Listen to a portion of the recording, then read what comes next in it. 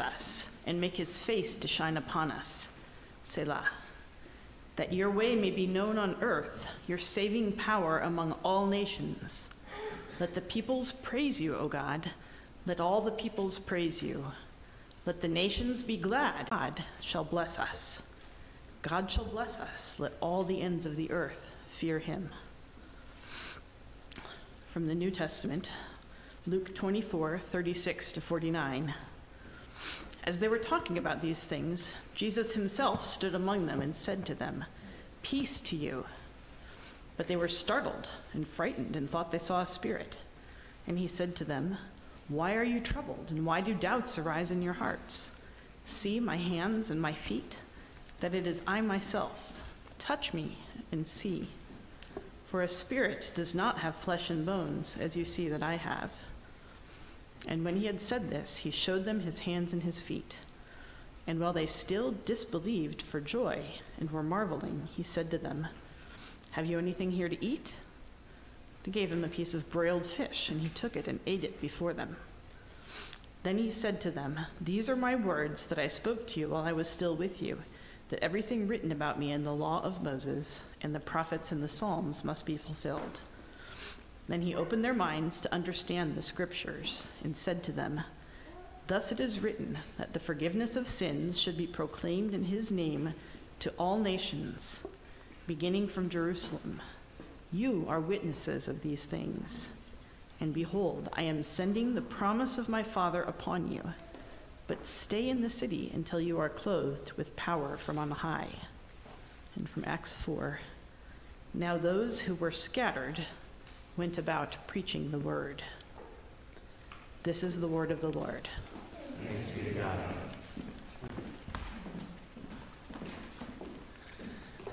I'd like to introduce our guest speaker here this morning. This is the last week of our missions month. We hope that you all have been encouraged just to hearing about different missions work around the world and locally, and ways in which we as a church can cultivate a heart for missions. And I hope that as you've heard these sermons, that you yourself would have just even one person in your mind that you would think about ministering to sharing the gospel with, to going where you're located, where you're planted. To maybe even challenge yourself, if you have no non-Christian relationships or friendships, to go out and pursue them. But as we close off our time here, we are honored to have Matt Edelen. The Edelens are currently serving as Wycliffe Bible translators in Papua, Indonesia, and assisting in the translation of the Bible into Bayano, I hope I'm saying that correctly, and other Indonesian languages. As an ordained minister of the gospel, a graduate of Washington Bible College, Capital Bible Seminary in D.C., which is now Lancaster Bible College, and the graduate of the Institute of Applied Linguistics. Thanks, brother.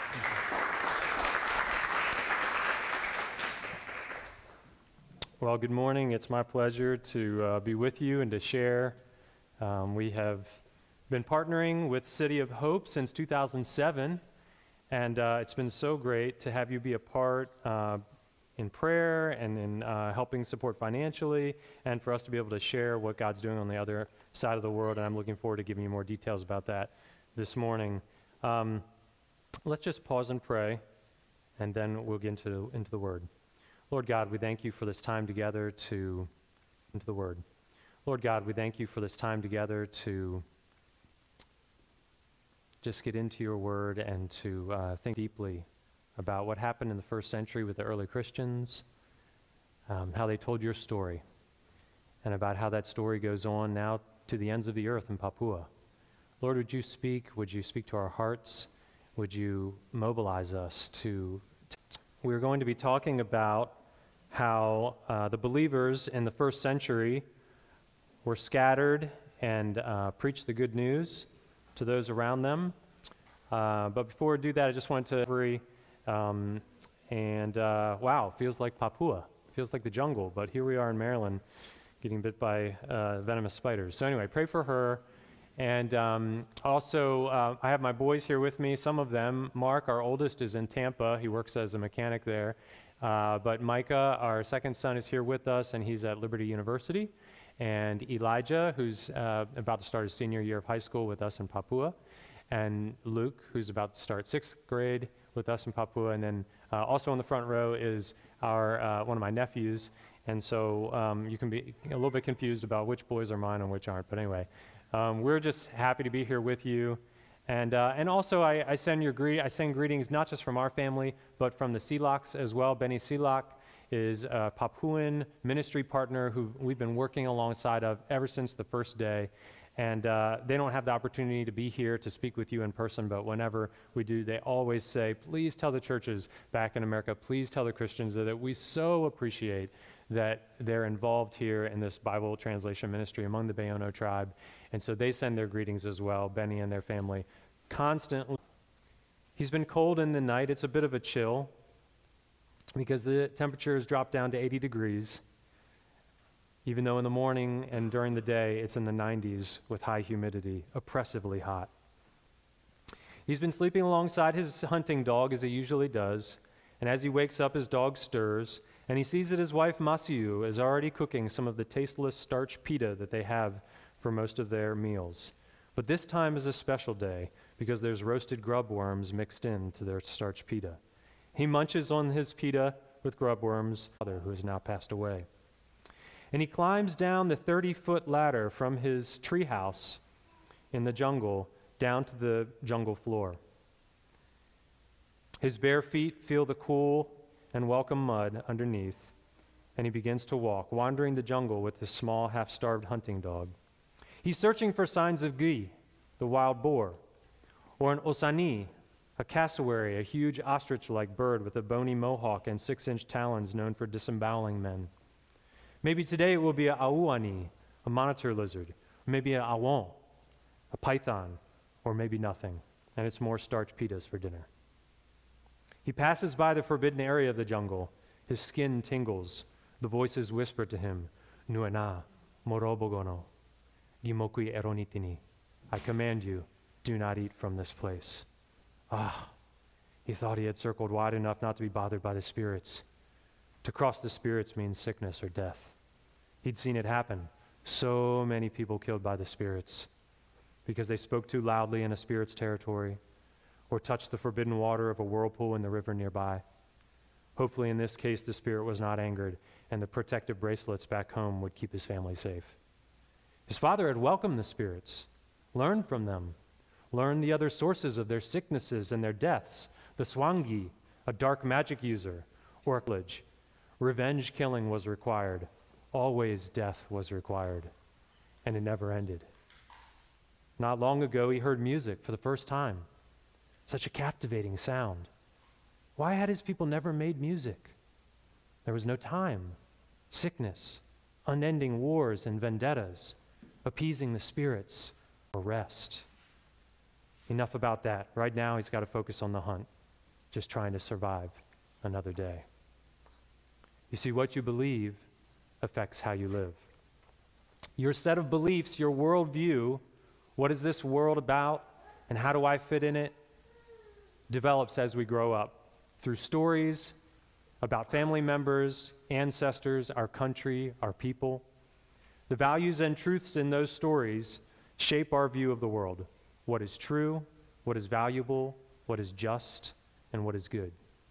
For remote cultures like Bayono, separated from communication with God for thousands of years, since their ancestors scattered at the Tower of Babel, they've been told false and deceptive stories, leading to destructive relationships, heartache, pain, even damnation. But for those who've been privileged to know God's story, the true story, their view of the world is revolutionized. It now fits with reality, and it heals relationships with each other and with God. We'll get back to Trai later, but first I want to look back at how God's story was revolutionizing people's worldview in first century Israel. The year was AD 29 and a huge story was unfolding. A Jewish traveling teacher and his small band of followers were doing and saying things that were blowing people's minds. Jesus of Nazareth. He claimed to be the Messiah. He claimed he could forgive our guilt.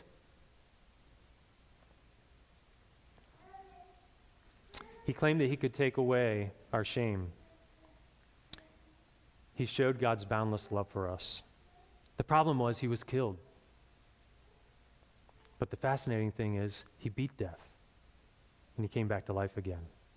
This morning we read in Luke 24 about one of Jesus' appearances after he resurrected, after he came back to life again, when he appeared to his disciples.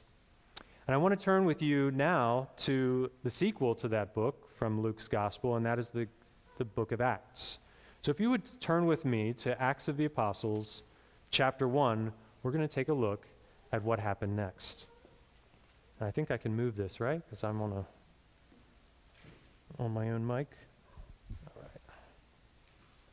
We're going to look at Acts chapter 1, Acts of the Apostles, Luke's sequel to his gospel account. Jesus had just come back to life again, as he had promised. In Acts 1, we're going to look at verse 3. What we're going to do is we're going to walk through, I'm going to do broad brushstrokes through Acts 1 through Acts 8, and then we're going to focus on a verse in Acts 8 and go a little deeper on that one. In Acts 1, verses 3 through 5, he presented himself alive to them after his suffering by many proofs, appearing to them during 40 days and speaking about the kingdom of God. And while staying with them, he ordered them not to depart from Jerusalem, but to wait for the promise of the Father, which he said, "You heard from me. For John baptized with water, but you will be baptized with the Holy Spirit not many days from now." Skip down to verse 8. "But you will receive power when the Holy Spirit has come upon you, and you will be my witnesses in Jerusalem and in all Judea and Samaria and to the end of the earth." And when he had said these things, as they were looking on, he was lifted up, and a cloud took him out of their sight. They were to be his witnesses, to tell the story of who he is. And we see that happen immediately in Acts chapter 2 with the coming of the indwelling Holy Spirit, and then Peter preaches, he speaks boldly, and then in addressing the crowd, and in verse 36, so we're looking at Acts 2:36, what is the main point of his preaching? "Let all the house of Israel therefore know for certain that God has made him both Lord and Christ, this Jesus whom you crucified." 3,000 people were saved. And then in Acts chapter 3 and 4, we have Peter and John in the temple. They heal someone who is crippled. Peter preaches, they're jailed, but in the midst of this, 2,000 more people were saved. And then in Acts 4, verses 5 through 30, Peter preaches to the Sanhedrin and is released. They're continuing to tell the story. In Acts chapter 4, verses 29 through 31, I'm going to read that one. "And now, Lord, look upon their threats and grant to your servants to continue to speak your word with all boldness." This is the prayer of God's people. "While you stretch out your hand to heal, and signs and wonders are performed through the name of your holy servant Jesus." And when they had prayed, the place in which they had gathered, or which they were gathered together, was shaken, and they were all filled with the Holy Spirit and continued to speak the word of God with boldness. You see, they're telling the story. Acts 4:33 talks about the apostles continuing to give testimony. If we skip to Acts 5:25, they continue to teach. Actually, we'll read that one. "Look, the men whom you put in prison are standing in the temple and teaching the people." And then in Acts 5:42, "And every day in the temple and from house to house, they did not cease teaching and preaching Jesus as the Christ." Teaching and proclaiming the good news that Jesus is the Messiah. You remember in Acts 6 where there are several men chosen to help with passing out food, and then some of those men, Stephen, one of them, had an opportunity to preach to many people. He shared verses from memory from the Old Testament. He shared with the Sanhedrin the truth of God's word.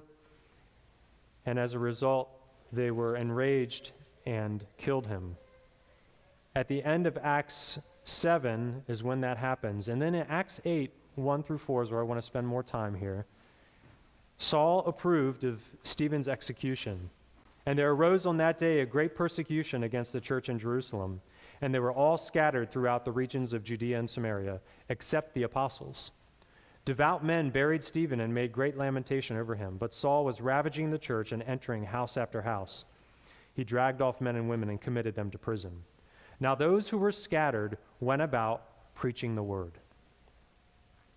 So I want to camp on Acts 8:4 here. Those who were scattered went about preaching the word. And I want to ask you, and I want to think about together, what image do you get in your mind when you read preaching the word?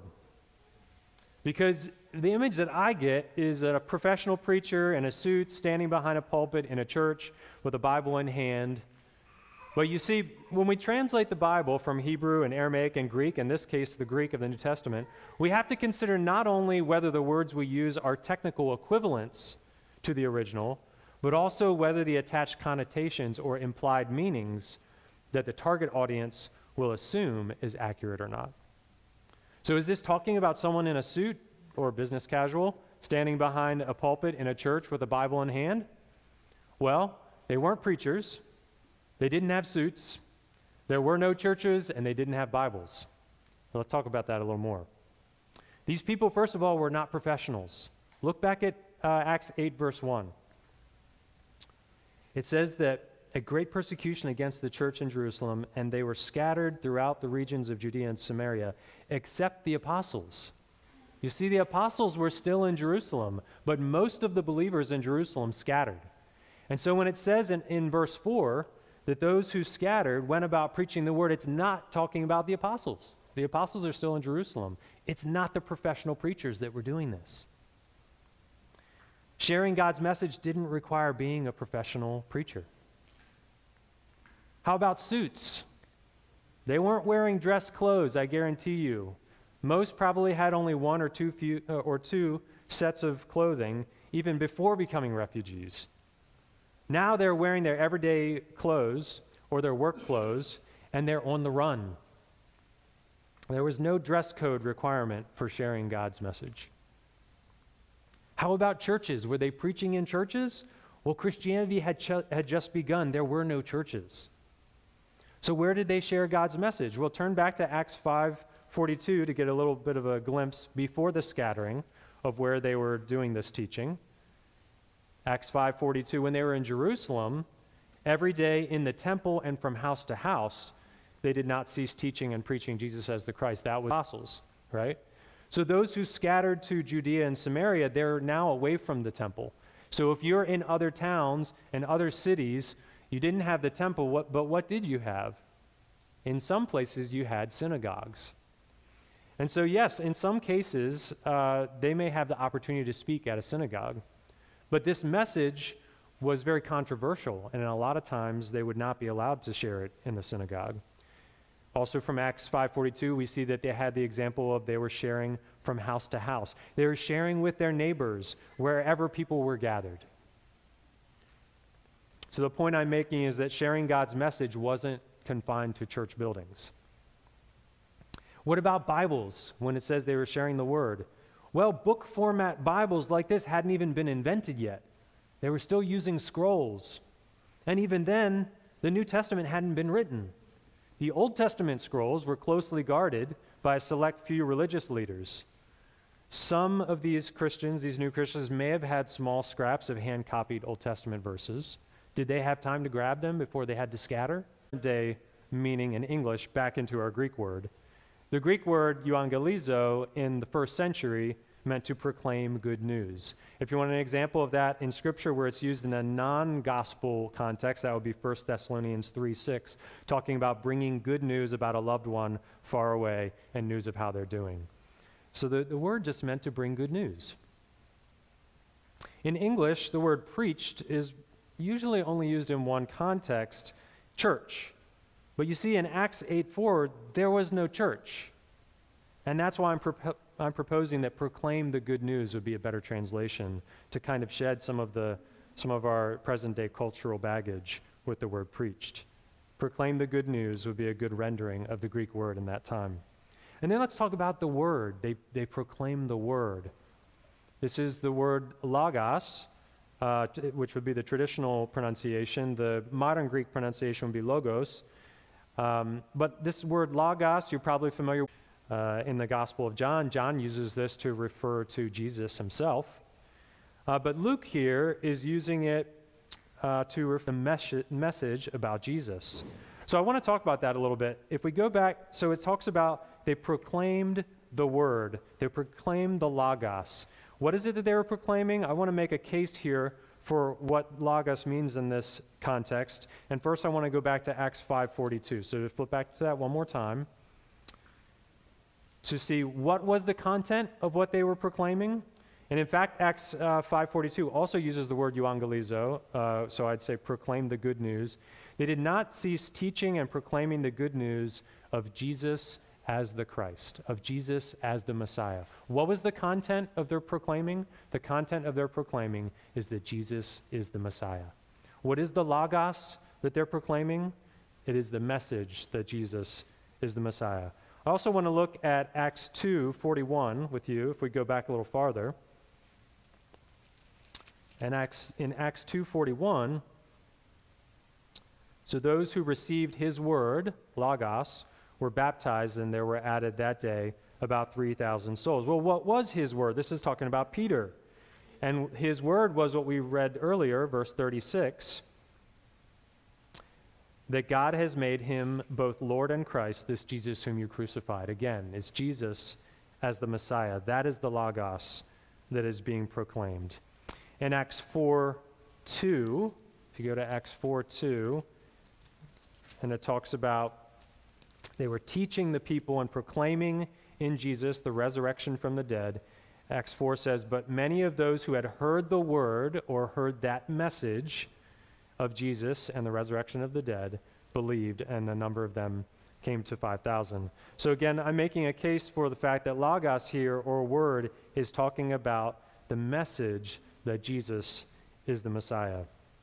And then in Acts 8:12, a little further on from our passage, it says, but when they believed Philip as he preached good news about the kingdom of God, euangelizo, as he proclaimed the good news, what was he proclaiming? What was this good news? The kingdom of God and the name of Jesus Christ, Jesus the Messiah.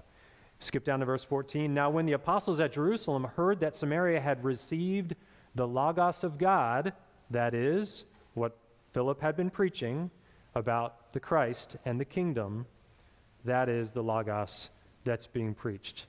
So the word or the message that they were sharing was that the kingdom is here and Jesus is the Messiah.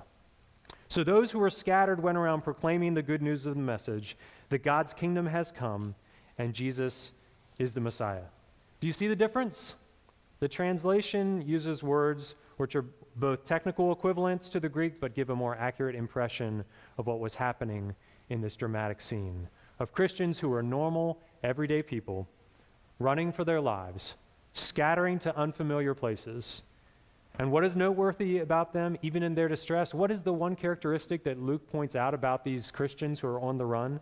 That they were sharing the good news of the message that God's special kingdom reign has come and that Jesus is the Messiah, and the true stories that proved it. Just normal, everyday people telling Jesus' story wherever they go. Maybe it sounded something like this. Bro, have you heard what happened in Jerusalem a couple months ago? Man, I don't know, I've just been hearing these crazy stories about this teacher from Nazareth. Dude, listen to me. I saw it. I was there. This man could speak a word, and a person with deformed legs for 40 years was transformed into strong, healthy legs right in front of everybody. Demon-possessed people, not just someone with epilepsy or schizophrenia, someone with superhuman strength, speaking in other voices, terrifying, demonic stuff. This teacher commanded the demons to leave. No rituals, no incense, and the demons were gone. People with leprosy, sores all over their bodies. He touched them. He touched a... What? And the person's skin transformed immediately, totally healed, not a blemish left behind. Are you sure? He could command the weather, and it would change just as he said. Blind people, blind from birth, he touched them and they could see. I've never heard of such a thing. He could walk on the top of the water across the Sea of Galilee. He could make food and drink appear just by praying to God. Listen to me, he raised people from the dead. What does this mean? It means the Messiah has come. Okay, well, let's join his army. You can't because they killed him. What? Remember the prophet Isaiah? The confusing part about the suffering servant being punished for our sins? We all, like sheep, have gone astray. Each of us has turned to his own way, but the Lord has laid on him the sins of us all. It happened. It was talking about the Messiah. The Jewish leaders turned him over to Rome, and the Romans crucified him. He said he was God in human form, and he was getting punished in our place for all our guilt to be wiped away. He said he was God. That's blasphemy. And then he proved it. He said he had the power to defeat death and to come back from the dead. And 3 days after they killed him, he came back to life again. Back to life again? I saw him. He still had the holes in his hands and his feet and his side where the Romans had crucified him. You could touch him. He was walking around and teaching and encouraging his followers for 40 days, and then he just floated up into heaven. Well, now what? He's still with us. His Spirit enters into anyone who believes in him. I believe what you said. No, don't be so quick. He said true belief means he's in charge of your life from now on. That's the kind of belief. You got to be all in. All right, I'm all in. You see, it was just normal, everyday people telling Jesus' story wherever they go. So how about you? You've heard the true stories. You're one of the privileged ones. Who in your life needs to hear the message of the good news of Jesus the Messiah? Who in your life needs their worldview revolutionized? Who in your life needs to hear the true story of a world that has purpose, of humanity that has value, of God who offers his love freely to those who will believe in a way that's all in? You don't have to be a professional. You don't have to have all the answers. You just got to tell the story and let God's Spirit do the heart changing. Maybe you're at the pool in the neighborhood with your friends and with your kids this summer, just hanging out, and you're just small talk. Just tell one of the stories. Hey, you ever heard the story about Jesus healing a leper? Hey, you ever heard a story about Jesus walking on water? Let me tell you about it. Have you ever heard about, people make a big deal about Jesus. Did you know that he actually raised people from the dead? People who were like really dead came back to life again. Have you ever heard that story? You can share that. Maybe you're at soccer camp with your friends and you're on water break and just, hey, you ever heard, has anyone ever told you a story about Jesus, like a true story about Jesus? Let me tell you a story about him. Let me tell you about someone who was blind from the day they were born, and all he had to do was touch them and they could see. It's true. It really happened. Maybe you're at dance class, and while your little girl's practicing her ballet and you're sitting around with the other moms, what do you talk about? You can tell one of the stories about Jesus. You don't have to have your Bible in hand necessarily. Just, you know the stories. You can tell the stories. Maybe you're meeting together in your professional association with other colleagues. You're going out to lunch together. Can you break the ice and say, hey, can I tell you a true story that happened in history about this guy named Jesus of Nazareth? Those who are recent graduates from high school or college are going to be moving on to a next step, and a lot of new people, a lot of new faces. Be courageous and tell the stories. You'll have time and opportunity with your neighbors where you can just tell the story. Maybe it's your mechanic while you're waiting in the waiting room. Maybe it's in the doctor's office in the waiting room. I know that's awkward. I know that in our culture that is not culturally acceptable. That's right. But just tell a story. Just tell one of the stories.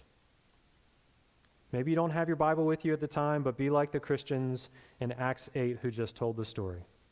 And like the Christians in Acts 8, as soon as possible, we get them into the Scriptures directly so they can read and hear from God directly.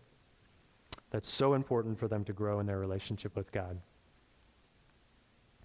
Thankfully, most of the people around you speak your same language, have access to Scripture in their own heart language, and so you've got it way easier than we do in Papua when it comes to telling the story. Well, where was all this happening? If you look at verse 1 again, Acts 8:1, it says that they were sat kind of nods back to Acts 1:8, which we read earlier. You will receive power when the Holy Spirit has come upon you, and you will be my witnesses in Jerusalem. Then they scattered to Judea and Samaria, and they continued even further to the ends of the earth. And so in Acts, we see that up until Acts 8:3, we have them in Jerusalem. Then from Acts 8:4 on, they're in Judea and Samaria, and then Acts 8:26 into the end of the book of Acts talks about them going to the ends of the earth. Like Jesus said in Acts 1:8, that storytelling goes on till today, still reaching the very remotest parts of the earth. If you want to know where the ends of the earth are, I've been there. It's called Papua, Indonesia. Very remote, very far, and very far from the gospel in many of these tribes. You all have been involved with us since 2007 in bringing this story of Jesus as the Messiah and the kingdom that has come. Since 2007, you've been a part of that in Papua. So I just want to share a brief bit about that, and then after the service, there'll be an opportunity to go a little bit deeper, and if you want to ask some questions, then you can. So this first slide right here shows you where, that first one with the star on it showed you where Papua was in the world, their own heart language. So in our case, the trade language in Indonesia, their own heart language. So in our case, the trade language in Indonesia is Bahasa Indonesia, or the Indonesian language. Most of these people in very remote villages do not speak Indonesian and do not have access to the gospel through that language. They only speak their tribal language, which is not related to Indonesian at all and is unintelligible. But there are usually a handful of people who have become, because when you just try to translate on the fly, you could make a lot of mistakes. And others that are heard from the story about Trai, survival is really the main thing that they're interested in. We don't have a word for prophet. We don't have a word for scriptures. These are challenges, so we have to use workarounds, phrases, sometimes a borrowed word from Indonesian. And so it's tough, it's challenging. And so we go through this revision process several times until we've worked out a really accurate Bible story translation in Bayono and these 5 other languages. And then we're able to share that with those in the village. And so this next picture kind of shows, this would be a story testing session at one of kind of the makeshift churches out in the Bayono area, where we're sharing a story and people are learning using memory aids like objects on the ground to like walk through the story orally and then talk through what does it mean and what are some of the key terms and words that we're using and are they understandable. And then this next one, I think this next picture also shows some of that, and then you can go on to the next. And so actually you can go back one. So what we have is people hearing the stories, and then we sit down and have kind of what you call Discovery Bible Study or Discovery Bible Fellowship, where the group sits down together, they hear the memorized story that's been translated and edited and revised so that it's accurate. We share that story and then ask, what can we learn about God from this story? What can we learn about humanity from this story? What can we apply to our lives from this story? And in a very beginner way, in a very rudimentary way, the people in Bayono are starting to understand who God is from his stories. So people like Tetepke, I think is the first one in our photos here. Tetepke is one of the village leaders. He's an old guy, but super receptive and really has become a believer in Christ and has been encouraging others to believe as well. You can go to the next one. Bastian also became a believer several years ago. Some of you who are part of our prayer team know that we've been praying for Bastian for quite some time because he has ongoing medical issues that have made him unable to really be involved in the translation process, but he is a great language learner. He is a great language helper and just loves the Lord and really wants others in the tribe to know the Lord. But he struggles, despite his smile right here, he is in pain, and even in that photo, because of that chronic health issue. Please keep praying for Bastian. People like Banadu. Now, Banadu, the story about Banadu is amazing. Back in about 2006, about a year before my family arrived in the Bayono tribe, Benny Silak and his family had arrived there It was very dangerous to enter the Bayano territory when he first came. The Bayano people had been taught by their witch doctors and by the spirits that if you accept people from the outside world, if you accept any teachings from the outside world, any objects from the outside world, then the spirits are going to kill you. They're going to cause the sky to come down and crush you. They didn't have any understanding about that isn't going to happen. And so they lived in fear. And so they were violently opposed to other people coming and living among them. Not because they just had a hatred for people in general, but because they feared for their lives and their families' lives, which is often the case in these tribes that are very violent. It's not just because they're just bloodthirsty and they want to kill people. They are trying to protect themselves based on the lies that they've been taught. Well, Benny and his family, in the years of about 2004 through 2007, they were the first outsiders to live among the Bayano people. One of the things that happened when they were there, and this is the testimony of Benny, and I know that it's true because he doesn't tend to be outlandish in his stories, and he doesn't come from a charismatic background or someone who's you'll see what I mean. So anyway, Banadu became sick. Banadu, her belly was distended, she had some kind of infection, or something was going on, and she got worse and worse to where she eventually was bedridden. And she couldn't get off of her straw mat or her drink any longer.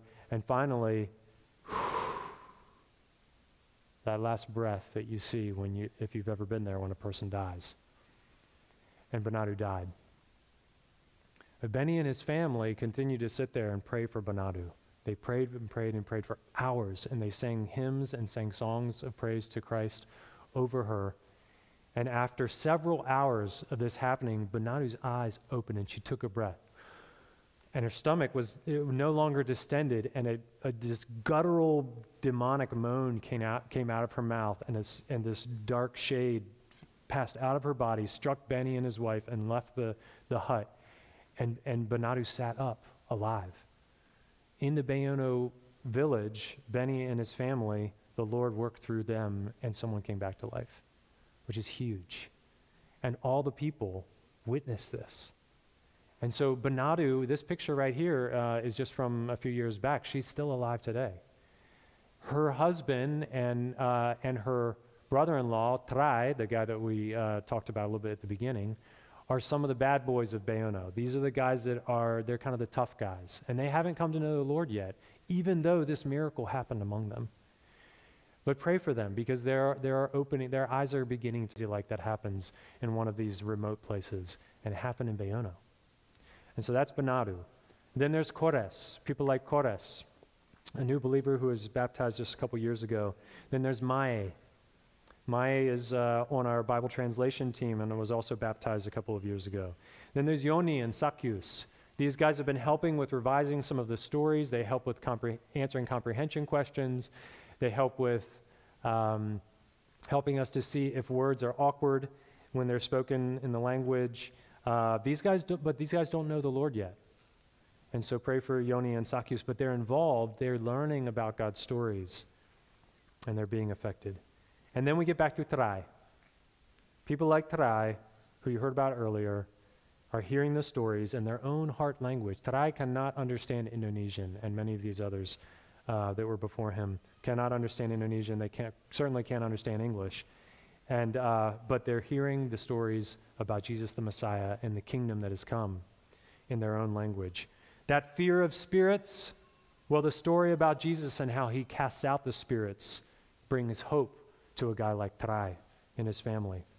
They no longer have to trust in the bracelets, the amulets, the incantations, the witch doctors, because they can trust in Jesus, the one who's the creator of all the spirits, the good spirits and those who've turned away, that will go to eternal damnation by the order of that same Jesus. People like Trai, whose worldviews are being reshaped, whose lives are being changed, who are finding forgiveness in Jesus, freedom from fear and bondage to demons and the occult, because Jesus is more powerful than the demons, who are experiencing joy and peace and healed relationships, and God is glorified even to the ends of the earth. So we just, as we look back at Acts 8:4 again, just want to thank you for being a part of proclaiming the good news here and in Papua, just normal everyday people telling Jesus' story, wherever they go.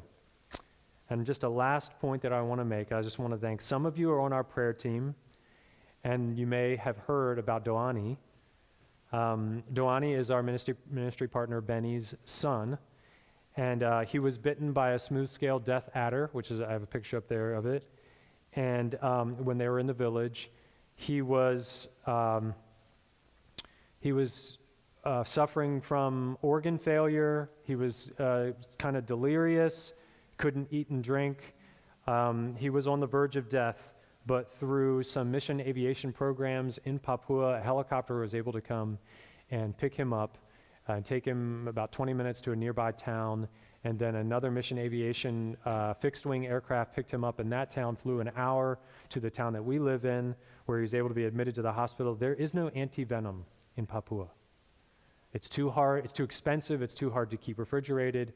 And despite that fact, and the fact that he was actually envenomated based on the blood tests and his symptoms, through prayer and through a lot of IV fluids and several transfusions, Doani fully recovered. And so it's just a huge answer to prayer, and we just want to say a big thank you to those of you who receive our text message updates. If you do not currently get our text message updates, talk to us afterwards. In fact, I think I have that on maybe the next slide, that if you, no, okay, maybe it was on it was on this one. Yeah, so you can text that word Papua, you can get on our text message updates. That's for the most urgent prayer requests and things like Doani bit by a snake that we send out, and those of you who are on that get to pray with us, and then we share about how God answered that prayer. If you want to hear more about what God is doing with sharing his stories to the ends of the earth, stay afterwards and we'll share a little more about the ministry and have Q&A, so you can ask whatever questions you want to ask about what's going on over there. And let's close in prayer. Lord God, we just thank you so much for your word, that you've given us the privilege of being able to hear your word in our heart language. And we can just pick it up and read it any time, and we're just so thankful. We know people gave their lives for that. And Lord, we're just challenged by how you empowered the believers in the first century, even though they didn't even have Bibles in hand, and they were on the run, that they were just taking your good news of the kingdom and you as the Messiah, and just taking wherever they went, wherever they scattered to. And we know those same stories, Lord, but we are often cowardly, and we often feel awkward about sharing them, and we're wondering, how is a person going to react? Maybe they're not going to react well. God, would you just give us boldness and sensitivity, and would you fill us with your Spirit, that we would share the good news, just normal, everyday people sharing the good news of the Messiah wherever we go. Lord, would you empower us for that? We thank you for your word. Would you enable us to not only share those stories, but that people would come to know you, people in our neighborhoods and around us at work and at school, and then we could get them into your word so they can hear from you directly from your word in their heart language. Lord, we pray for the Bayono people. Pray for Bastian and his healing. We thank you for Doani's healing. We thank you for Banadu and your mercy on her. And we ask for, God, that you would give us discernment as we translate your word into Bayono, that we would not err. Lord, that we would choose the right words and the right phrases to get this across. And Lord, would you work in the hearts of the Bayono people and the other tribes that we're working in, that they would be revolutionized in their worldview and turn to you, and it's all for your glory. We pray in Jesus' name. Amen.